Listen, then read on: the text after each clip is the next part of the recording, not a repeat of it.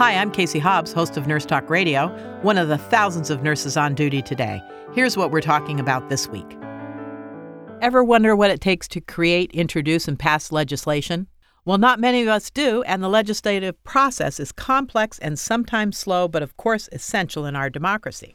California Nurses Association legislative advocate Stephanie Roberson is with us today to update us on a few bills the nurses have been working on in 2016. We've spoken often about health and safety legislation that has been sponsored or co-sponsored by California Nurses Association and other nursing organizations across the country. Most have to do with patient and workplace safety. When we last spoke with Stephanie, we discussed two bills. One was SB 1076 by Senator Ed Hernandez, dealing with new protections for hospital patients warehoused in observation status, and the other was AB 2272 by Assemblymember Tony Thurmond, adding protections for patients, nurses, and other healthcare professionals exposed to toxic airborne contaminants in surgical settings. Both, of course, are California bills sponsored by California Nurses Association, National Nurses United. Here with us to talk about the status of these two bills is California Nurses Association legislative advocate Stephanie Roberson. Stephanie, welcome back to Nurse Talk. Always a pleasure to have you with us. Always a pleasure to talk to the both of you. How are you? Great, thank you. So we understand there's good news about the two bills we just mentioned, SB 1076 observation status and AB 2272 protections against toxic airborne contaminants. I think the last time I spoke with the two of you, our bills were probably in fiscal committee. I am happy to announce today that both bills, SB 1076 and AB 2272, are both headed to the governor. Great. So those bills are on the governor's desk pending his signature, and we are hopeful that he will sign both bills. Excellent. So for people who don't know, Stephanie, talk a little bit about observation status and why this is important legislation. Sure. As many folks know and don't know, observation is a status that a admitting doctor can say to a patient, well, depending on their medical status, they are not sick enough to be fully admitted as an inpatient to the hospital, but they're not well enough to go home. So these patients are basically placed in this kind of limbo status where they're being monitored by a doctor and nurses, and they're trying to figure out, what their condition is.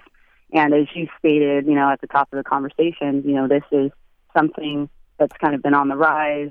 It's a status that, where the patients don't know what's happening with them. Now, the hard part is they don't tell the patient, you're not. They say to the patient, you're being admitted. So the patient has no idea they're in observation status. And this has all kinds of fallout for the patient down the line financially. Correct. And especially the confusion kicks in when the patient is not in the ER. They get placed, say, in a bed in a med-surg unit or ICU unit, and it looks like that they are actually an inpatient in the hospital. So our bill will deal with that completely. They don't even know that observation status is a thing, yeah, right? So it wouldn't even occur to them to ask this. But we understand the bill recently got a final okay. Is that correct? Can you talk about that a little bit? That's correct, yeah. The bill got a final okay. So, it went from the Senate where it started with Senator Hernandez in the House of Origin, as they call it, and it went through the process that we all hear about when we're in school, how a bill becomes a law, and it went through its formal process, went to the Assembly, and now it's in its final stage of being signed by the governor of the state of California, and he has till September 30th to act on the bill. Excellent. And so what kind of protections will that afford then? If he signs the bill, then what happens for the consumer, for the patient? Many great things. First of all, I want to let you guys know that there's a federal law that's on the books, but this bill goes further than that. This bill not only deals with patients on Medicare, these are all patients. So if you got a patient that's on Medicare, private insurance, no insurance, all patients under this bill will be given the knowledge that they are in observation status. So the notice will go to that patient, so it affects all patients across the board. It will also afford patients what is huge for us is staffing ratio. So as you know, if a patient is in an observation area are considered outpatient areas. Outpatient facilities and areas don't have the protection of nurse-to-patient ratios. So huge win in this bill is that patient, wherever they are, so if they're in an area by the ER, they will enjoy the ER ratio, which is 4-1. If they're in med surg or ICU, that patient will enjoy that same nurse-to-patient ratio. So they will be in the mix. That's amazing. So that is a huge gain. That is a huge gain. It really is. And then some data collection so then the state and the public can know more about observation. Because as you all have said earlier, no one knows. Patients don't know. The public, is in our lurch when it comes to what the status really is and what it means. So the more we know about a particular status or an issue, the better we can respond in terms of public policy and to protect our patients. Just imagine the public is going to be a little surprised that this thing exists. I mean, I've talked to a couple people, and I'm like, make sure your loved one's not on observation status. Yeah. And then I explain it, and they're like, what? What do you mean? So what are the next steps for this bill? Well, what we're doing is we're, kind of corralling our allies. I could tell you a patient population that does know about this, which are, our senior communities. Yes. California Alliance for Retired Americans were really good sponsors in this effort because a lot of those patients are on Medicare, and if they're in the hospital and they aren't an inpatient for 3 inpatient days and they go to a nursing facility or rehab or whatever is necessary, that's when they get that big bill that says, hey, sorry. And it's all on them. And shockingly, that's when they find out. That's the first time they find out. Right. So for those folks and for, the public at large, it will be an issue that is going to be raised at epic proportions, not only just for our senior communities, but everybody's at the affect of this. Mm-hmm. So what it's going to do is create, again, public awareness. We're going to, again, get our allies together and continue to write letters to the governor to urge his support. And we're just going to move forward. We're going to have the necessary conversations that we do within the organization to push that through. And we're optimistic. We really are. Excellent. That's great, Stephanie. Good work. So now let's move on to the second bill that has been advanced in the legislature, AB 2272, a bill that reduces toxic fumes in surgical centers.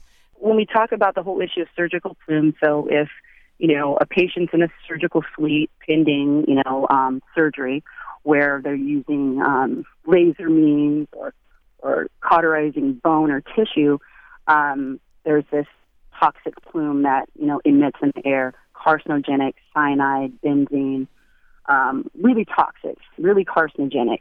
And of course, we're an organization that we're there to protect our patients first and foremost, be patient advocates, but we're also there to make sure that our workplaces are safe. So we're there to protect, of course, healthcare workers and everyone involved. So when we have this conversation in the legislature, what we're trying to say is not only does it affect the patient, of course, it affects the worker and anyone who comes into that room. And it also affects patients when, they're not under general anesthesia because they're breathing those fumes in. So, for the doctors who are in the room, of course, for our nurses and for the patients, this bill affects everyone in that surgical suite.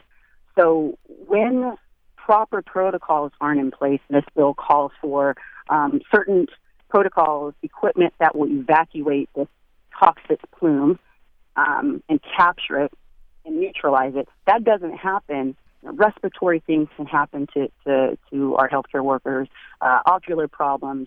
In one instance, a nurse in another country, they were burning off venereal warts, and the nurse actually got HPV in the throat. So this is a serious issue for us. We don't want that to happen.